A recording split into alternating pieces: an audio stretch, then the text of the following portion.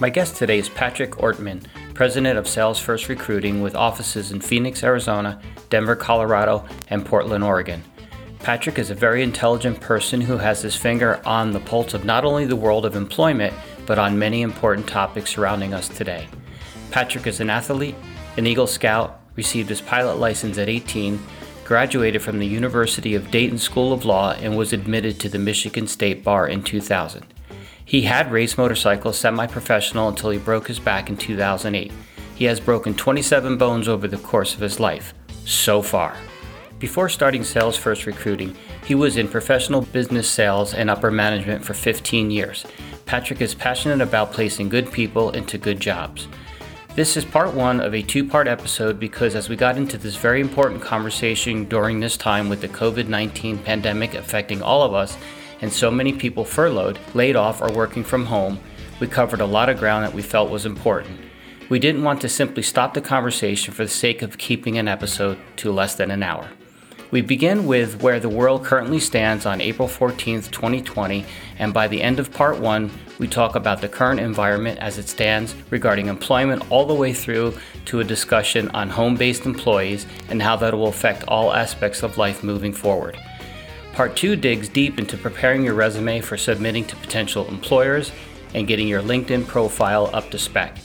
There are so many great tidbits of information in these two episodes that are very time sensitive to the times we're living in. Both Patrick and I sure hope you get a lot out of this conversation, so please sit back and enjoy.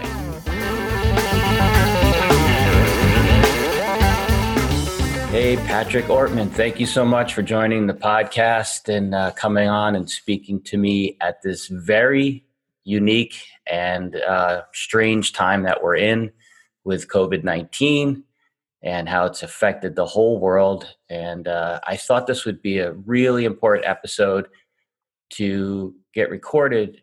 And I believe so important that it's jumping ahead of two other ones I've already recorded because, it deals with employment, people working. And I think the last statistic that I read was 6.6 million people applied for unemployment. Does that sound correct to you? Yeah. Well, thanks for having me, Joe.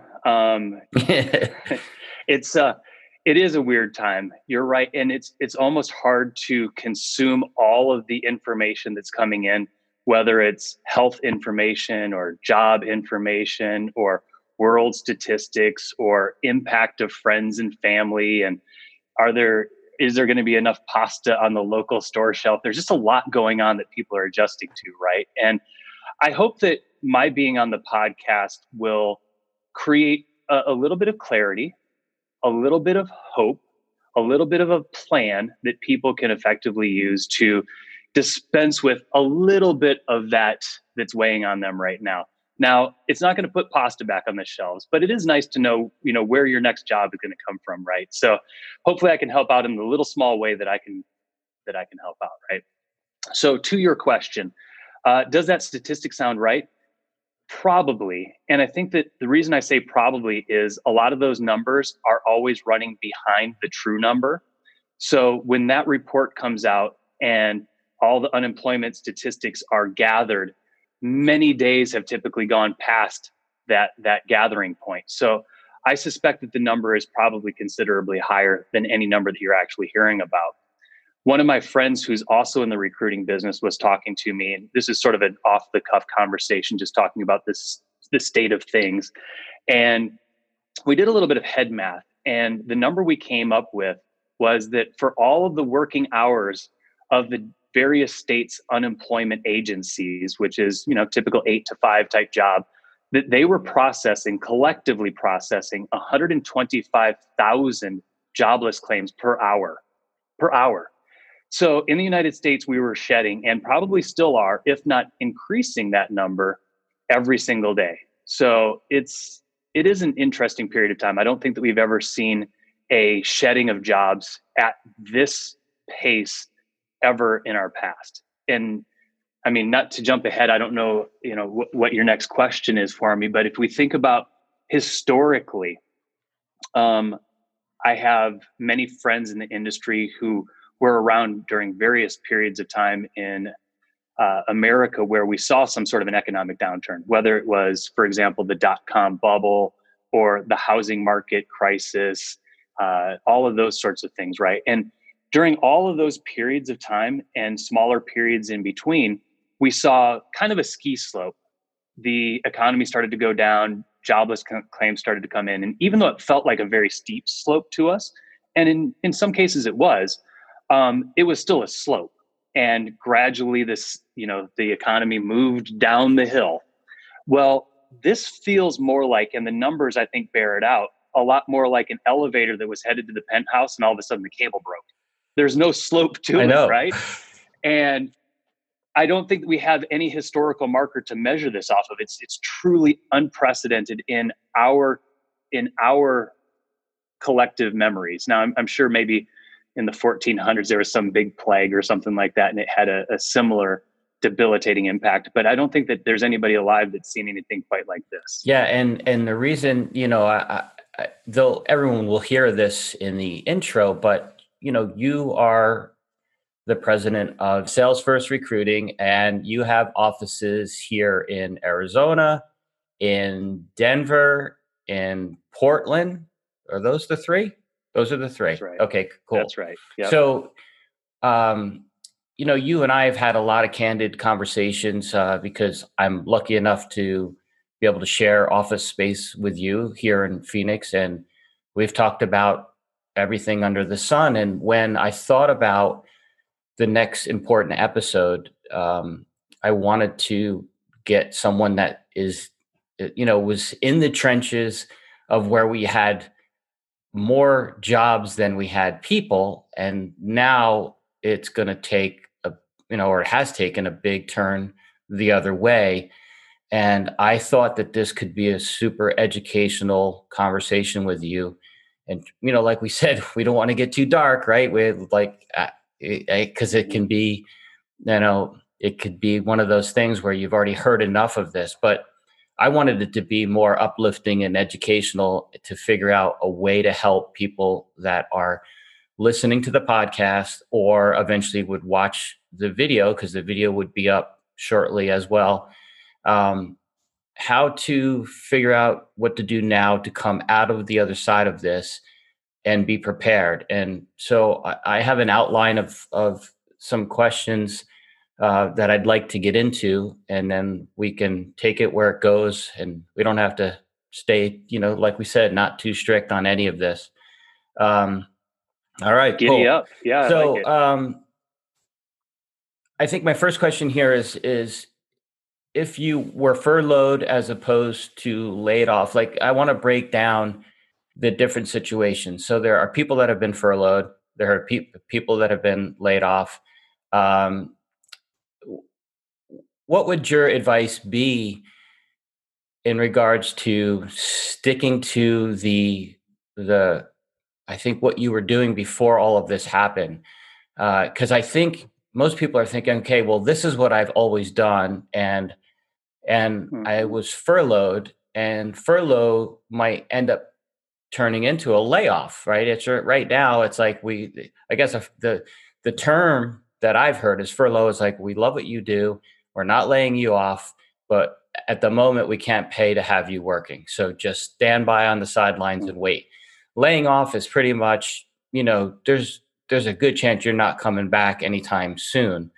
And I think the mentality of some people would be, hey, I've always done this, so I am going to stick with figuring out how to do that again. And I think this is a real pivoting point for a lot of people where they might think, I've always wanted to do this. Oh, I should start thinking along those lines. Or should I start thinking about what jobs will come back the fastest, the soonest, so that I can get back to working, providing for myself or my family or both. So that's kind of the question that I wanted to talk about now. Yeah. There's a lot in there. I don't know if you're familiar. There is, and I'm not even sure where to start unpacking it. There's a lot of good places to go in that conversation.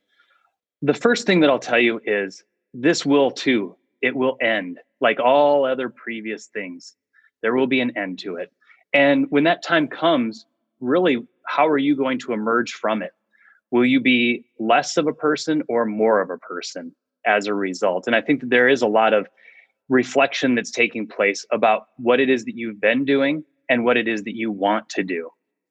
And one of the authors that I really enjoy is a guy named Jocko Willink. And some of you will know him from his Extreme Ownership book or his podcast. And he's been really preaching for many years this concept of good. When something goes wrong in your life, good. When that thing that you thought was going to happen doesn't happen, good. And he sees all of those things as a personal challenge or opportunity to explore his envelope and push out the boundaries of what he's able to do. And one of the things that I was excited about coming on this podcast for was I think that many people who will be tuning in are probably from or have some passion in arts, whether it's music or whatever. And these have always been the community of dreamers, the people that believe in possible and they believe in themselves. And I really want to speak to everybody, whether you're an artist or not, to find a little bit of that in yourself. You can be anything that you want to be, just like your mom told you, within certain bounds. I don't know that I'll ever make center in the NBA anytime soon, but in working in recruiting for a very long time, it's been my experience that the thing that holds most people back is the crap that they tell themselves on a daily basis. It's not the system. It's not their boss. It's not the lack of opportunities. It's the things that they put on their own shoulders that weight them down, right? So to get into the furlough versus layoff piece, I think that you need to have a very real assessment of what that business is trying to communicate to you personally. And you should be able to take some sort of an assessment or stock in what it is that you bring to the table at that company and determine just how valuable you really are. Is this we really do want to retain you, and if we regain our footing, we are going to, invite you back to full status? Then if the case is yes, then maybe it does make sense to hang in there. Assuming the next step in that analysis is, do I believe that my company will continue to be viable? If that business, let's say that you are the manager of the local taco shop on the outskirts of Tucson or something like that, that gets very little traffic on a good day, and you're thinking to yourself, can they withstand this economic downturn and no traffic for the next 4 months or 5 months? And if the answer is no, then despite their best intentions of wanting you to come back, you might not be coming back. So be a realist in that expectation, right? Regardless of how good you are to that company, how valuable you are to that company, if you truly, after assessing the situation, don't believe that they can withstand the next 4, 6, 8 months of economic downturn, let's assume that it gets a little bit worse before it gets better too. Then maybe this is a good opportunity to do some of that reinvention that Jocko talked about, right? If you've been laid off, however, I think that the company is sending you a very different message. That doesn't mean they couldn't invite you back. And there's a couple of things that could cause them to invite you back. For example, the federal government in their CARES Act has put forward a program called the Payroll Protection Program. And part of that program essentially means that you have to maintain headcount and payroll at a level that was equal to the amount that you had going into the COVID-19 crisis here, pandemic. So some of those companies who have laid people off might become eligible for that money.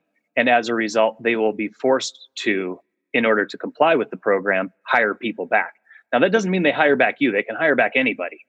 But if you were really one of those valuable people and they did lay you off, the program might be a reason to bring you back. So there's some nuance to it. It's challenging, right? It's not a simple yes or no answer. But I do think that there's a very clear distinction between laid off and furloughed. And doing that analysis of where you stood with the company prior to the furlough versus the layoff is going to help you determine what you do next. Right. Yeah, absolutely. And I think it's important because, everyone wants to keep their hopes up, right? We all want to be positive about it. And I'm dealing with people in my own family that are, quote, furloughed. At the same time, I own my own company and I had to lay off because until work comes back, even with like we said, the whole payroll protection program, or what did you call it again? What's it? Is that it? It's the PPP, the payroll Yeah. protection So program. even with that, if there's no work happening, do we just stand around and stare at each other? So it's a really Yeah. tough balance. So anyhow, yeah, I think that's a good distinction. This is a really broad question, but do you think that any industries have been hurt more than any other industries during this? Mm. Yes, definitely. But on a long enough timeline, all industries will be hurt by this because nobody is making all of their stuff, all of their food, all of their clothing, all of their consumables themselves. It's an interconnected chain. Remember that mental exercise that you probably did somewhere in junior high, which was, what does it take to make a pencil? And you get the rubber from Brazil, and you get the wood from the Pacific Northwest, and you get the graphite from some mine in Argentina or wherever, right?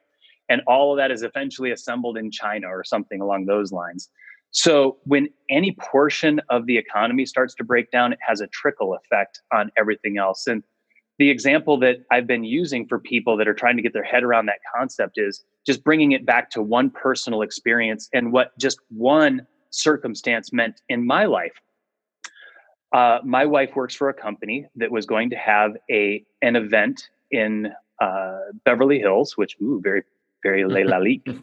And as part of that event in February, my wife and I purchased a new suit, a new dress, and of course, my wife had to have new shoes and things like that. And we had planned on all the necessary travel and hotel and food and meeting up with friends for drinks and things like that during our time in LA, because we lived there for many years prior.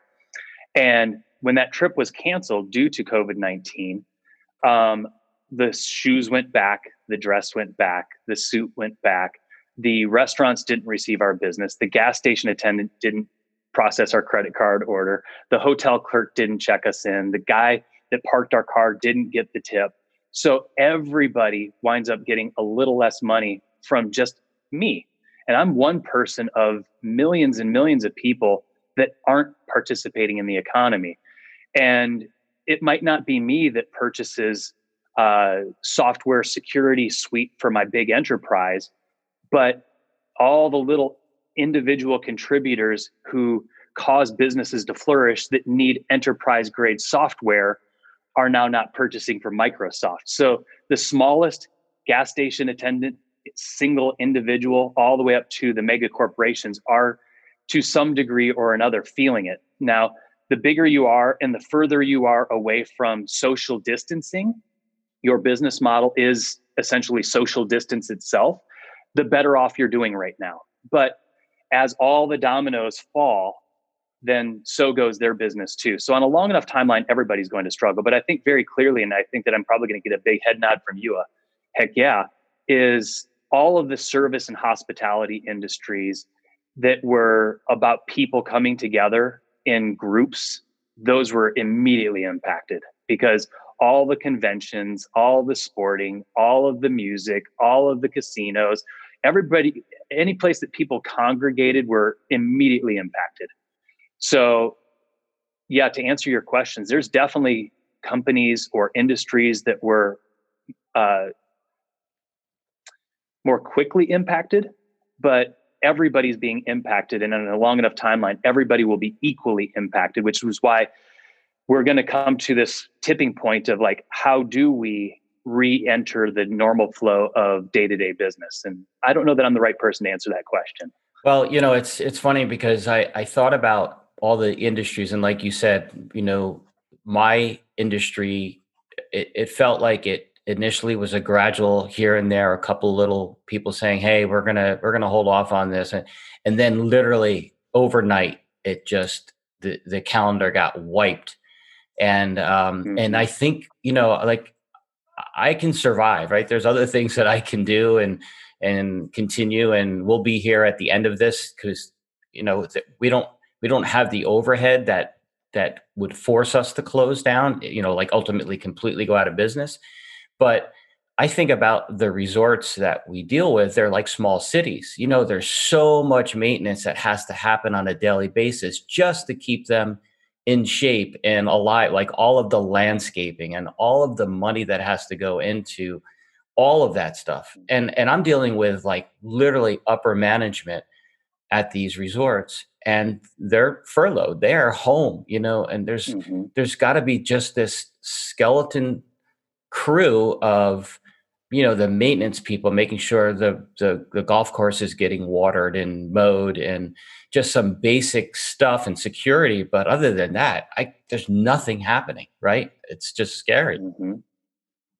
Yeah, and when you think about those bigger ecosystems, it goes back to what I was trying to illustrate is when the hotel decides not to go through the renovation of the east wing, the guy who was responsible for painting the rooms, the woman who was responsible for bringing in the decorations, the person who was going to buy a machine that does a thing as part of that operation is no longer buying that machine.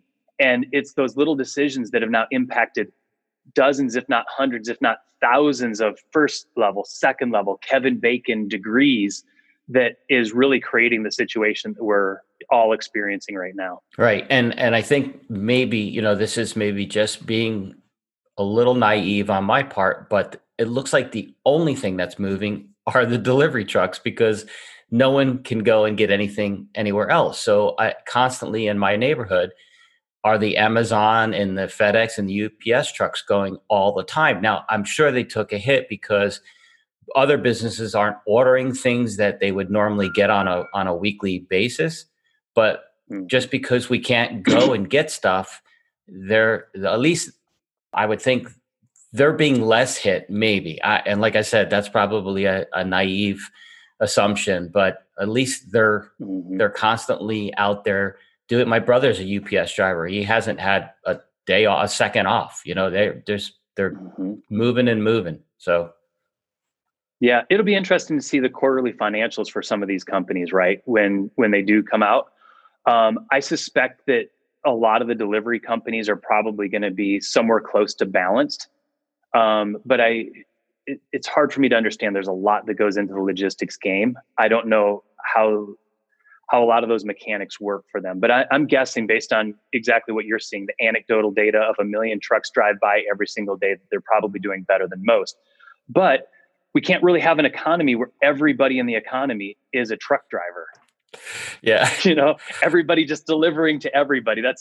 It's not really how the world works. So it's good that there's one part of the economy that's working, but on a long enough timeline, the guy that makes the plastic tops that go on your milk jug, their facility gets impacted by COVID and they got to shut down. Now what? Now there's no milk, and so it's a really challenging time. So maybe swinging back toward the individual and what you can do. Like I said earlier, this will end.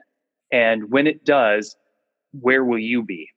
And we talked about the concept of good. So once you've done your assessment of where do I stand in my company, if I've been furloughed or if I've been laid off, if you're making those assessments, think about what you would really like to do with your now found free time, whether it's getting more education, learning a new language, becoming more physically fit, focusing on new certificates that might make you more valuable in the upcoming economy, seeking out people who have been successful in prior economies.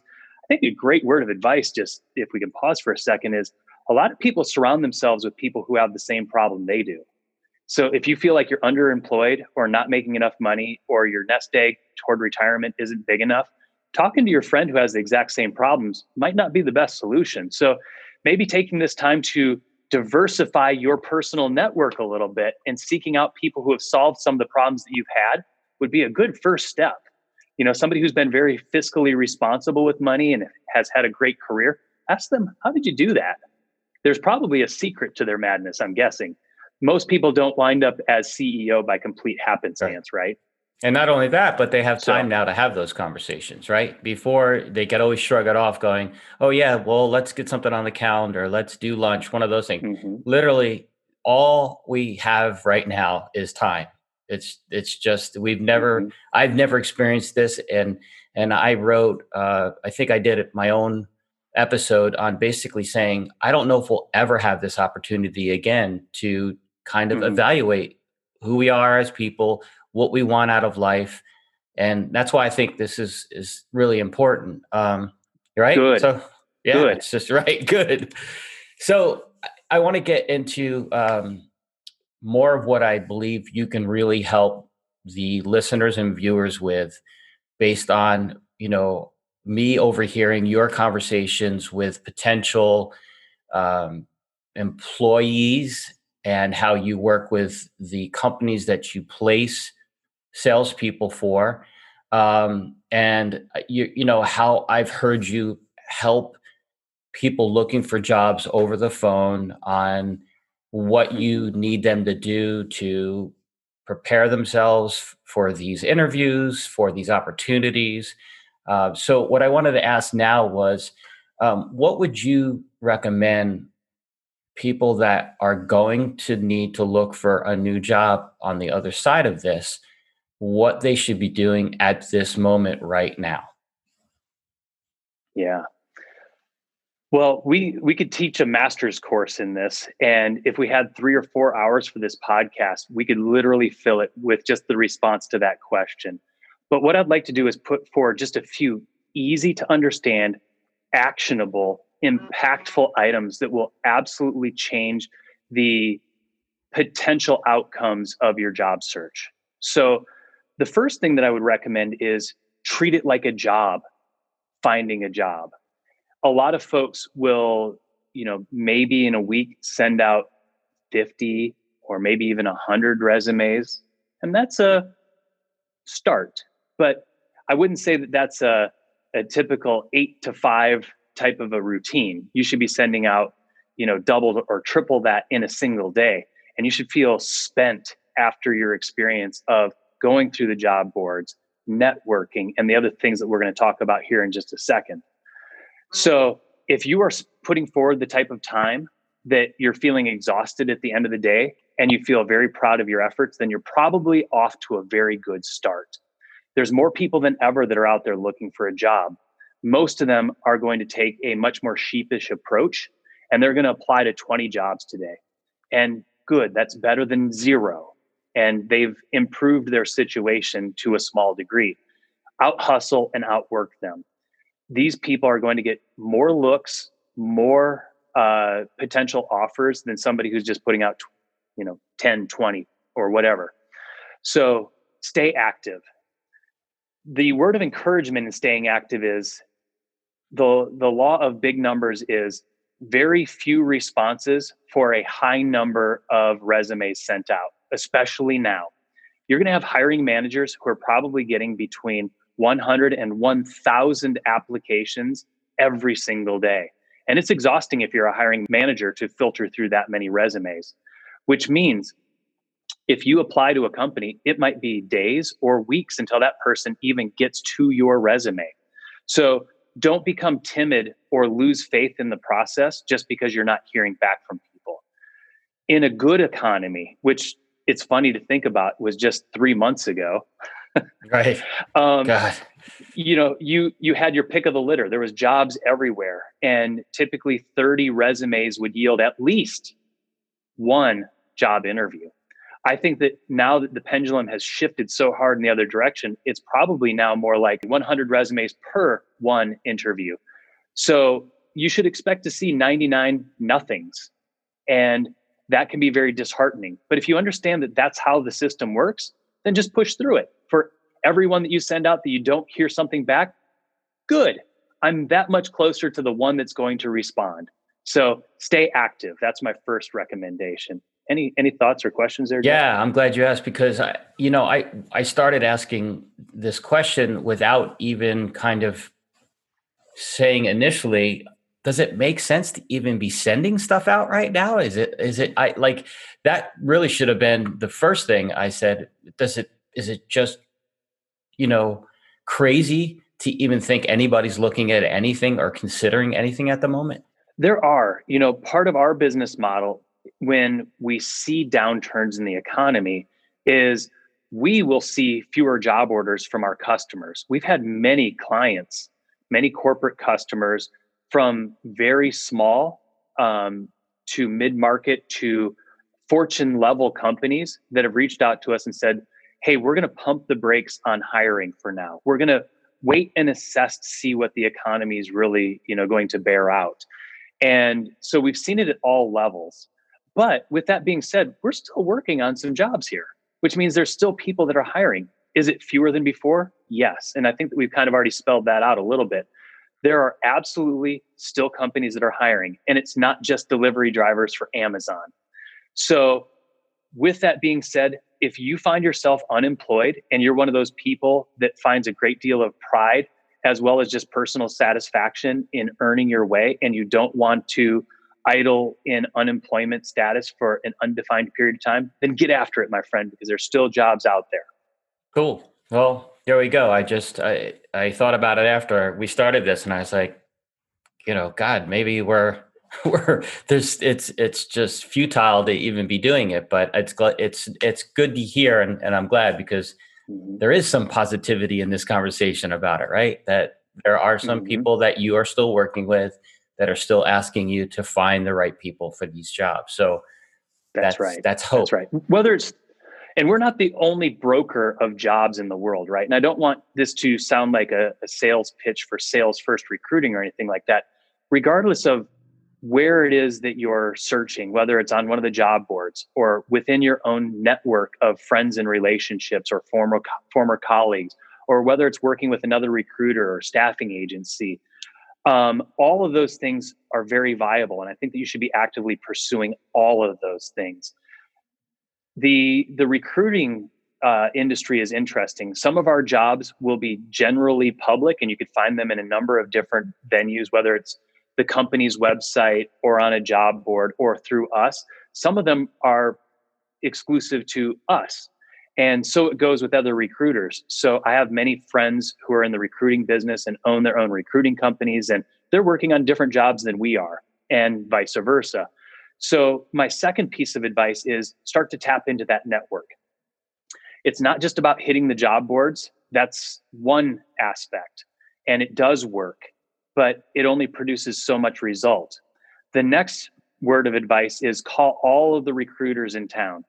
And you might not be a fit for all their business models, and don't be depressed by that. I have a friend, and all that they do is recruiting for people who service the electrical industry. So if you call that person and say, hey, do you have any jobs for me? And they ask you, well, do you work in the electrical industry or thinking about getting into it? And your answer is no, they're not going to be able to support you. That's not a personal indictment of you and what you bring to the table to a potential employer. It's just their business model doesn't align with your work aspirations, and that's okay. But if you reach out to all of them, you might just discover that even though they're advertising themselves as this is our focus, they may have jobs that are slightly askew of that focus that may be a good fit for you. So don't just assume, make the call. The next piece of the puzzle is your talent network. You've created networks either physically in person, the person, you prior to social distancing, shook their hand, or maybe it's a virtual network from your Facebooks, or maybe you're old school like Joe here, and you still got your MySpace account or whatever. Every single person in those networks should be hearing from you right now. What a great opportunity to reconnect and reestablish relationships, but also plant your flag and say, hey, listen, Joe, I know it's been a little while since I last talked to you, and I know that you're 3 states away from me.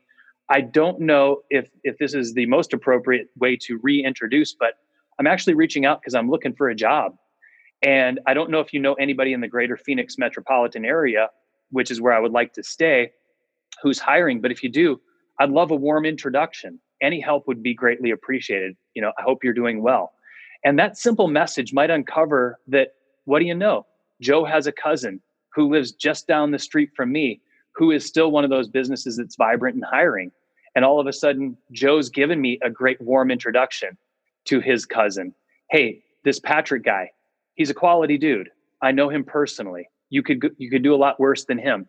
And then all of a sudden, your resume, which was previously buried at the bottom of the stack, has sprung to the top due to the good word of a friend that you hadn't talked to maybe in a little while. And, prior to this economic downturn, my, sense of things assessment was that about 20% of the people that we talked to, either previously or during the course of our recruiting with them, will actually find a job as a result of that tactic alone. So if you can increase the probability of getting a job by 20% right now by simply reaching out to people that you already know and saying hello, why wouldn't you? Is it safe to say that doing a job board sort of search and working that avenue as opposed to working with a recruiting company like yours, to me, the difference is a job board is literally like a cold call, and working with a recruiter is a warm introduction because you already have a relationship with the company, you have a trust with the company.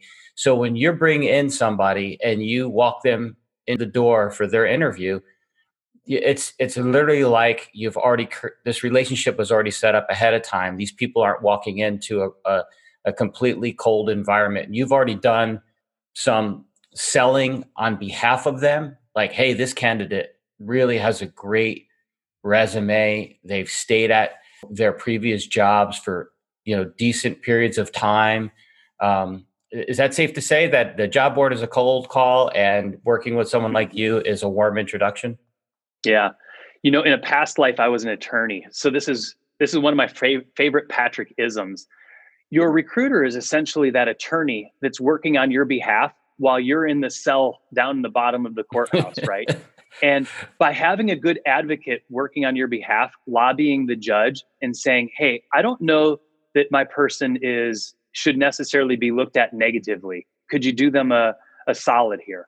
And your recruiter is essentially the same thing. We build relationships with candidates that come to us. We unpack what has been their life story to this point and what their career has amounted to. And a lot of our reputation is the reason why clients will take a look at people that might have stories in their past that are hard to bring out during a resume. So you've got this 8x11 piece of paper, right?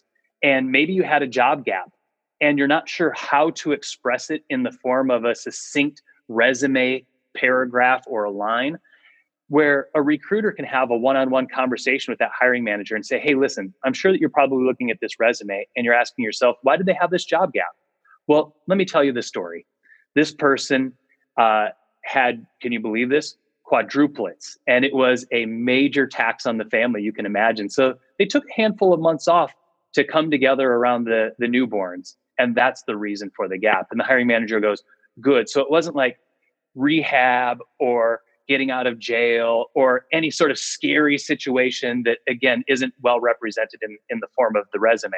So you have this counselor who's working on your behalf. And as long as we're very forthright with our clients and we're telling the real story and we understand you as a person, which means you have to come to the table and be willing to share without ego, without any sort of misrepresentation, as long as we're well aligned and communicating correctly, we can be that advocate for you. So yeah, Joe, I think that you're right.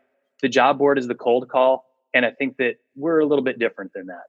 Okay, cool. So I wanted to, I know that you and your staff have been maintaining a video conferencing presence between all of you to still maintain a norm, I guess, in air quotes, right? Do you, I consider you a really smart guy based on my knowledge of knowing what I know of you now and us hanging out and talking about various subjects.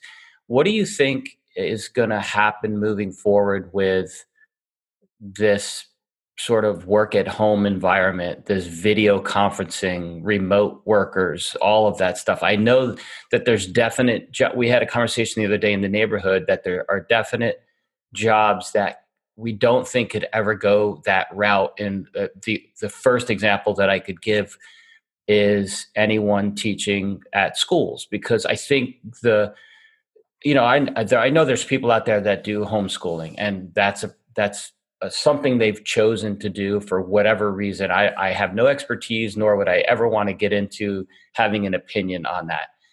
Personally, I went to normal, just public schools, and I feel that growth happens with kids interacting in these environments, right? So I don't think that you could ever get away with having the responsibility of parents being the teachers at home and having school online, or having kids sit in a technology environment where they're video conferencing. Because I believe, and again, this is my opinion, and I don't always like to get into opinions on this show, but is that I think it's part of the growth. Like, I grew a ton, obviously, in school, and then when I went to college, to me, that's where the growth spurt happened as a person and as a man. Mm-hmm. And so, getting back to just this virtual world that we're in right now, what do you think? Mm-hmm. Do you think a lot of these companies are going to start going, hey, we don't need this commercial office space that we rent. We have been just as productive, the way we're working now. Mm-hmm. Yeah, I think that it's really clear that the world has changed. And it's interesting. Sometimes it changes incrementally, right? There's small evolutionary movements in business.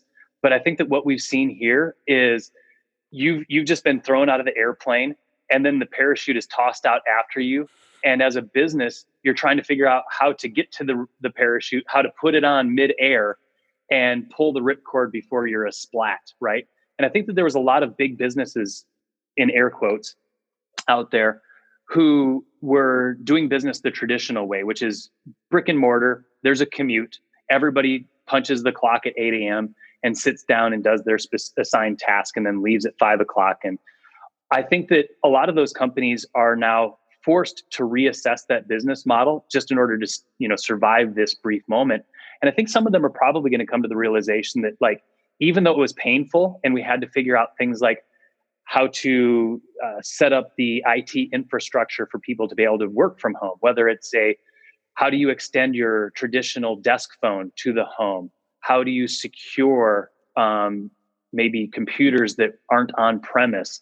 How do you, what software are we going to use to create this sort of virtual experience that you and I are having now? And a lot of those folks were forced to just do it on the fly, to grab that parachute in midair. And I think that some of them are going to come to the realization, like, wow, this worked almost as well as the old model, and it's a lot less expensive, and people have more personal time now that they're not sitting on our nation's highways every day. And I think some of those people are never going back because they've found something that works as well, or maybe even better in some cases. I think that there's other businesses that are never going to be able to get away from it. And actually, you know what? Let me backpedal that. I'm not going to say never, because there's always the next revolution that's out there, this groundbreaking technology that completely changes how we do work. You remember, like, the old days of driving around in your car, and if you didn't smoke, your ashtray was full of nickels and quarters so you could use a payphone to call your mom.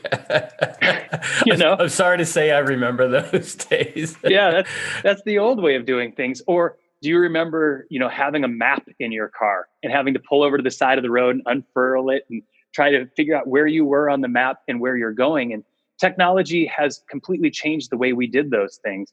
Nobody has a coin tray for payphones anymore. I don't even know where a payphone is.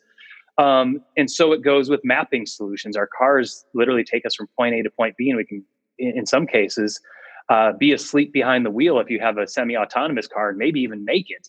So I won't say, never, that, there's businesses out there that will never move to a virtual model.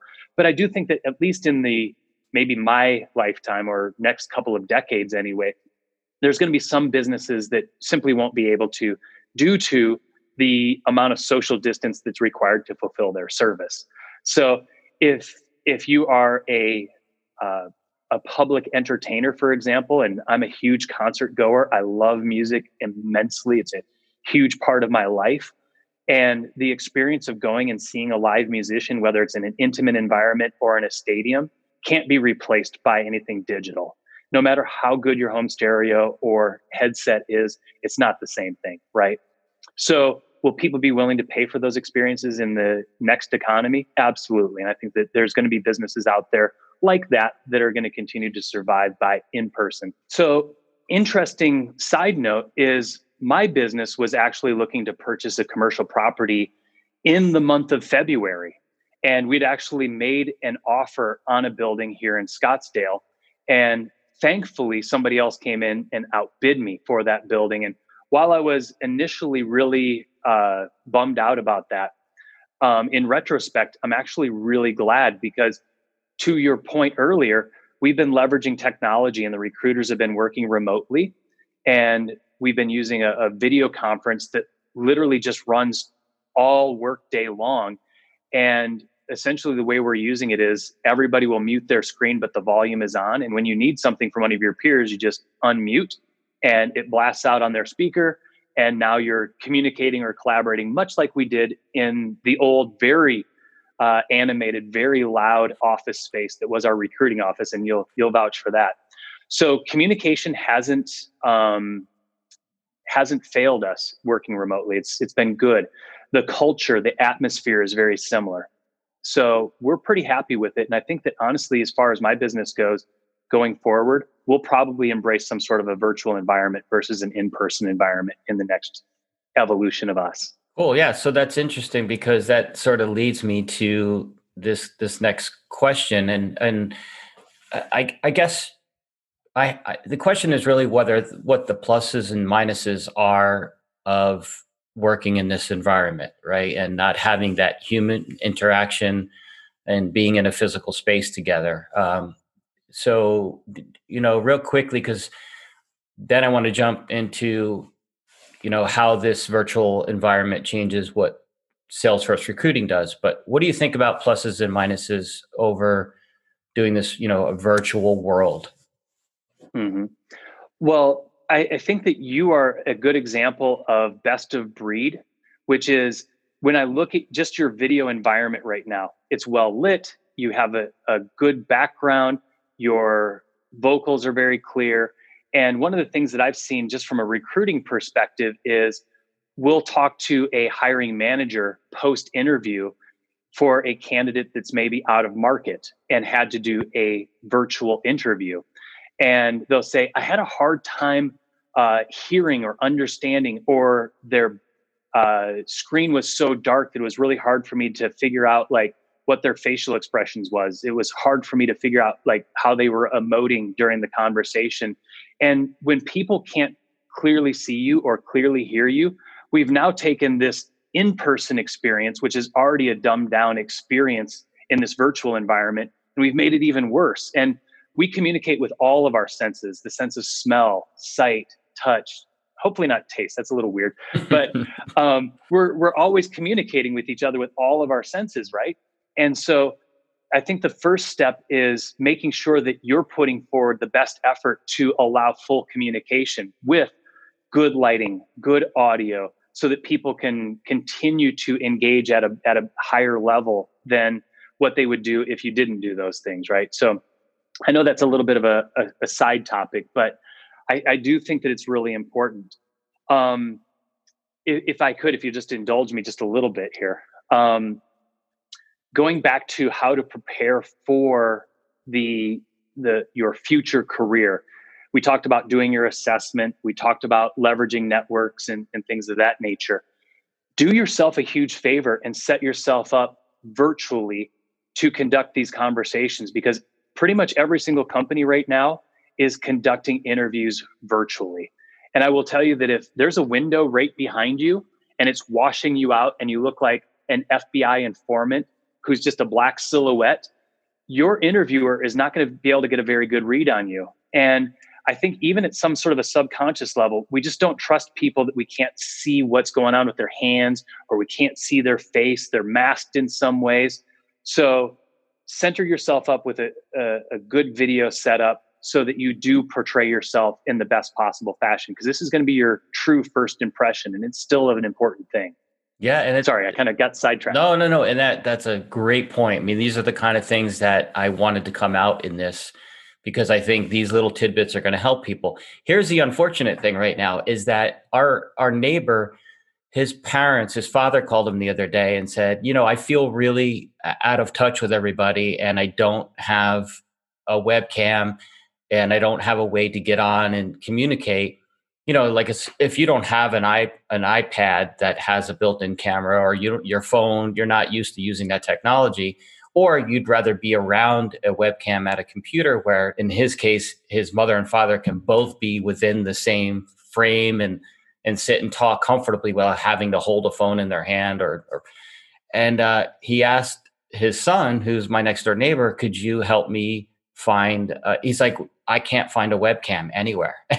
and Mm. and my friend was like, no way. He said, I'll find one for you. And he literally went online. He cannot find at this moment A webcam. a webcam.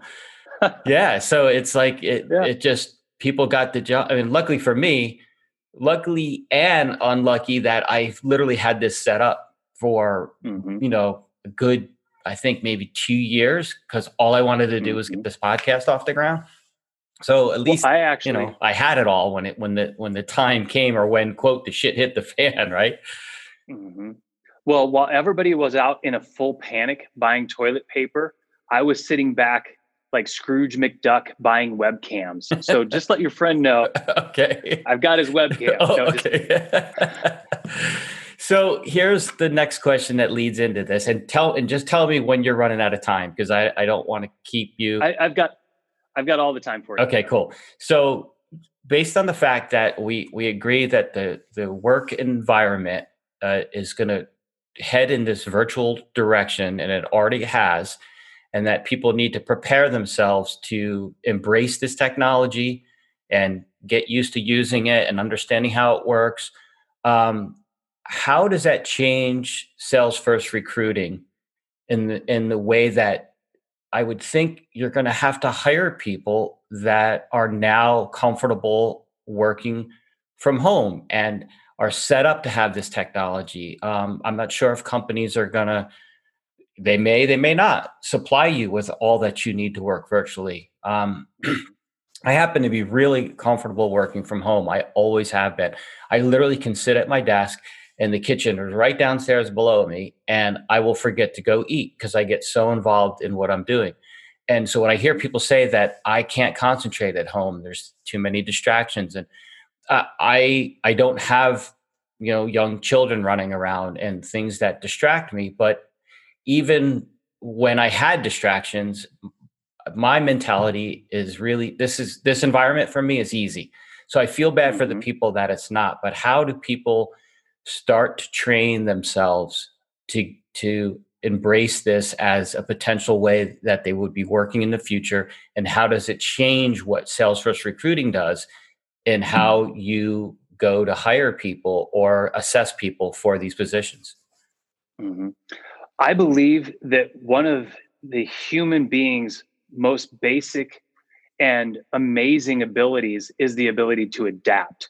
And I think that, that's why we're not swinging around in trees, because we are able to adapt. And there's been a million different things that have changed during the course of human events that people have been able to adapt to. Whether it's, let's just take, for example, people who were coach makers, or they made buggy whips for horse-drawn carriages. And then all of a sudden, here comes Henry Ford with the automobile. And those people said, this will never work. There's no roads, there's no this, there's no, and there's a million reasons why that wouldn't work. But once cars became more normalized, people learned how to drive them. They used to think that by going 35 miles an hour, it would tear your face off. Can you imagine such a thing? And so people were scared of that change. And a great book to read, especially during this period of time, I think, is a book called Who Moved My Cheese? And I don't want to be one of those people that sounds like a smarty pants, like, I read a whole bunch of books, you should read books too. But I really think that, if there's a small universe of books that you could read right now that would really change how you reflect on the current state of things, it's a really good one. And it's all about adapting to new scenarios. And even if you're currently being challenged or are feeling a little bit of stress by working from home, how am I going to manage kids, or noise from the trash truck, or all of those sorts of things? How do I, tackle this big, fat, hairy thing called technology because I'm a little bit of a Luddite, somebody that doesn't appreciate technology. I think that the power is in you. Like, just innately, we as human beings have the power to change. So the first thing is just believe that you can do it. So I think that where people are finding the most success is no matter how big your house is, create a little space that's just yours, whether it's one small corner in a one-room apartment or whether it's the back bedroom of your upstairs second bonus room in your 7,000 square foot house. Find a space that's just yours. That's your new office. Make it your workspace. And don't commingle work with family. When mommy or daddy are sitting down at that workstation, it's not time to go fix the squeaky floorboard that's been bothering you for many months, right? Focus on your work. Keep that space sacred. Monitor your work hours duteously, if that's a word, like you would at your normal job. You wouldn't just take off in the middle of the day to go do some weeding in your backyard unless that's part of your job requirements. You'd get fired. So the formula for success is still, show up, work hard, be dependable.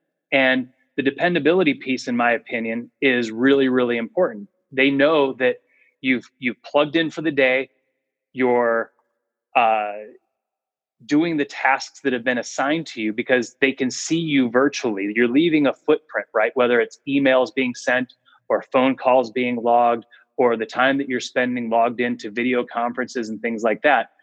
If they get the sense that you're not being dutiful about it, if you're not being dependable about it, then you're not going to be one of those employees that's going to stick around in the new economy. So treat it like a real job is what I would say. Create your space, treat it like a real job. As far as SalesFirst Recruiting goes, the same formula applies. I think that we hire for ability, we hire for culture, we hire for all of the different nice to haves from any employee. And I think that they'll translate over really well to a work environment. But I do think that our interviewing process is going to change just a little bit. Like, tell me a little bit about how you would manage remote conversations with candidates or our clients, our corporate clients.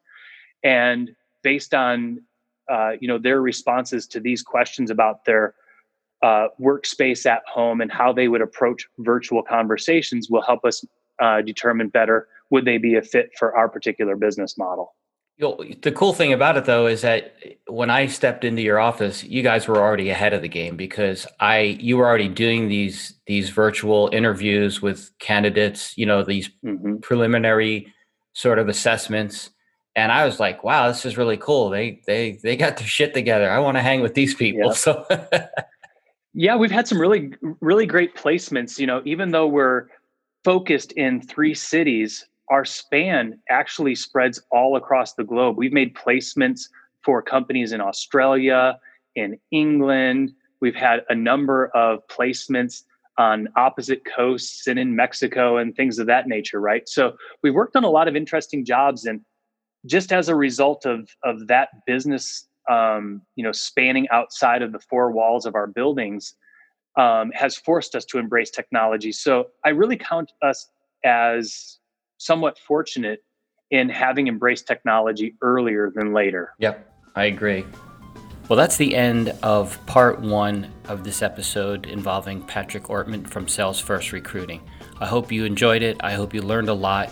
Please look for episode 2 that will be coming out very quickly. And thank you again for listening. Please subscribe. Please review. Thank you.